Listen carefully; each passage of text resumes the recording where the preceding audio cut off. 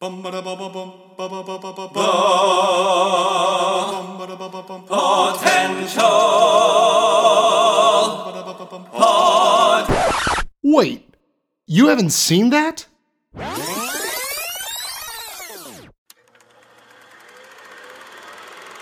Past potential picks.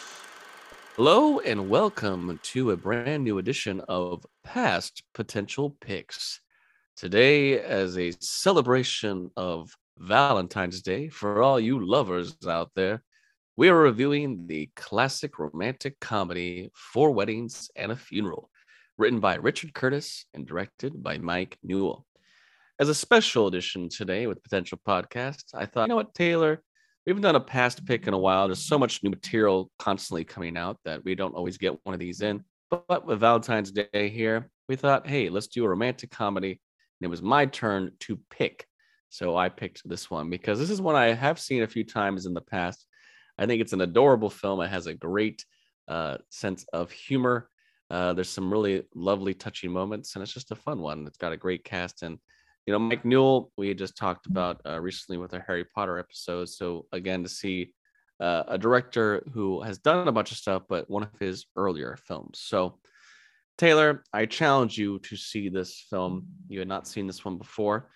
What did you think of this film? I mean, this is a pretty simple plot overall. Literally the title kind of gives it away. There are four weddings and a funeral. Maybe not in that order, but what did you think of this film? For the first time seeing it, would be one that you would see again in the future? Well, first of all, the title is misleading. It was not in that order. I thought it was before weddings and then a funeral. So I was no. I'm kidding. Funeral's in the middle. Yeah, I know. No, I was. Yeah, this had been on my radar for a while, and I wanted to see it. I was definitely glad I did. I'm glad that you suggested it, especially given the holiday season that we're upon here. Happy Valentine's Day, by the way. But no, I really enjoyed the humor. I enjoyed the pacing. I was blown away by the cast. You'll definitely, if you've not seen this film and you go back or you have seen this, you'll know it's got a great ensemble of cast members. And especially, a good blend of, that British humor, but as well as American humor. So I thought that was really great. And this is proof why Hugh Grant was one of the, leading men of romantic comedies in his day. And he just, I just loved it. I love the music. I love the overall plot was great. And it has a great mix of a lot of these little side, smaller moments.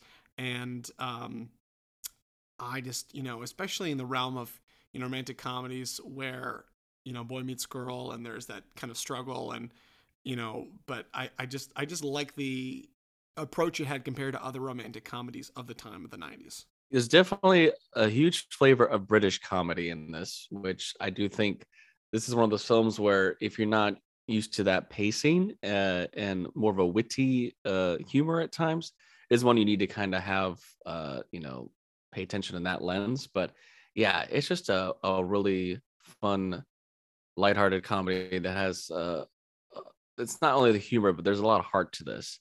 This film did do very well. It was nominated for Best Picture and it got a Best Original Screenplay nomination at the Academy Awards. And for Golden Globes, those same two, and also Hugh Grant and Anne McDowell were nominated for Best Actor and Actress. And Hugh Grant did win the Golden Globe for Best Actor in a musical or comedy for this. But yeah, the simple plot of, we have this first wedding and we're kind of getting to meet the gang. And of course, Hugh Grant, the constant theme that he always is late. He sets his alarm clock and it doesn't go off and gotta get up. He eventually goes to this wedding. He's the best man. He's forgotten the rings, all these great humorous bits, but he sees a fellow wedding guest who is Annie McDowell and has a thing for her, and they end up hooking up that night. And that's that thing of like, you've met someone that you really like, and then they go away because she's American. There are all these British people, and she's not always there all the time. And then the next wedding, she pops up again. But by the next wedding, she's now engaged to someone else. And I do kind of like that we do meet all these different characters, and it's like, the two people that met the last wedding, now they're the next, they're getting married. So it's like, it is kind of fun to watch, like who hooks up with who, who pairs. But we also, as the title leads on, there is a funeral. and you see like the huge change of pace of like for some of these characters, they get this moment of when death happens, and it's really a big hit in the film of almost like we're never going to have a love like they did, so why do we even bother? Hugh Grant hits rock bottom at one point in this film of like, why even bother? Because we're never going to have something like that. So it is interesting to see where they went with some of the darker tones in this. But then again, there's the humor stuff. Like Rowan Atkinson is a scene stealer. He's really in only 2 big scenes of the film, as a brand new minister who's doing this wedding, and he keeps messing up the words and the names. But I gotta say, we kind of discussed this a little bit. For this film being 1994, it was a little forward thinking of the time. There is a gay couple in this film, and it's never, there's obviously some humorous moments with the flamboyance, but it's not like it's spoken about in a negative tone. It's actually really beautifully done in this film, and it's just like they're just there, like they're one of the bunch. And we got the great Simon Callow, who just cracks us up, and John Hannah, who most of you probably recognize as Jonathan in the Mummy movies. The 2 of them are just brilliant in this. But I love that John Hannah in this is Matthew. He's got the very Scottish accent. You have the ring. Yeah, it's just a fun movie. It's got a great soundtrack as well. There's some great music in this, and I think it's one that we get these ensemble comedies nowadays, but we don't get this kind of style anymore. That kind of leaves you laughing a bunch, but feeling really great at the end. I think rom-coms have become a very different style and tone nowadays. Wouldn't you agree?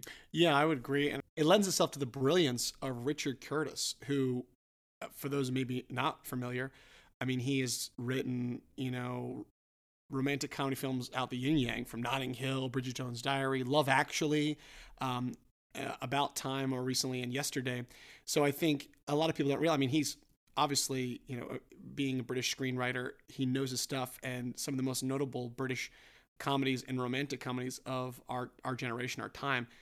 I think it's just a different feel, and no matter what time period he's written those, he just has that voice of a generation. I think you hit it on nail on the head, that it just has such a different feel to the modern comedies today, where I think some of them are a little bit, the comedy is maybe not written as smartly. This is written very smartly, and I think also they're really great casting choices, and I think just that magic of what a rom-com is supposed to be. I think that's just something that the spirit of it. And I hope that maybe we continue to see more of these today. But yeah, I'm really glad that I went there, and I want to go back into seeing some of his other work that maybe I haven't seen. I loved it. I'm so glad you recommended it.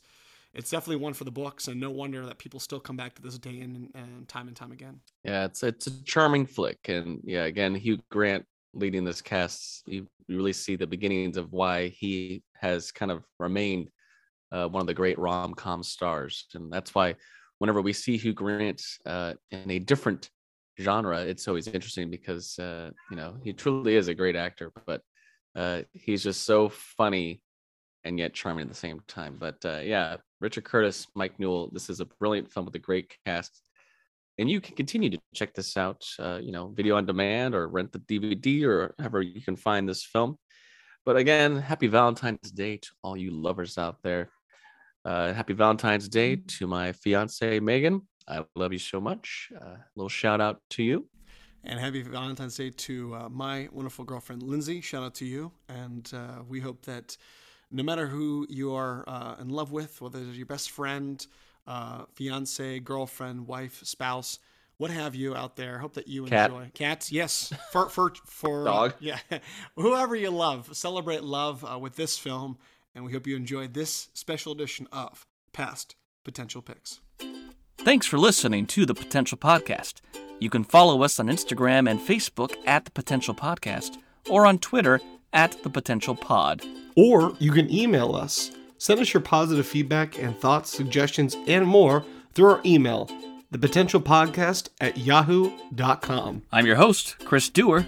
And I'm your host, Taylor Sokol. Stay tuned for more episodes on pop culture, Entertainment, and nerdom. And remember, know your potential.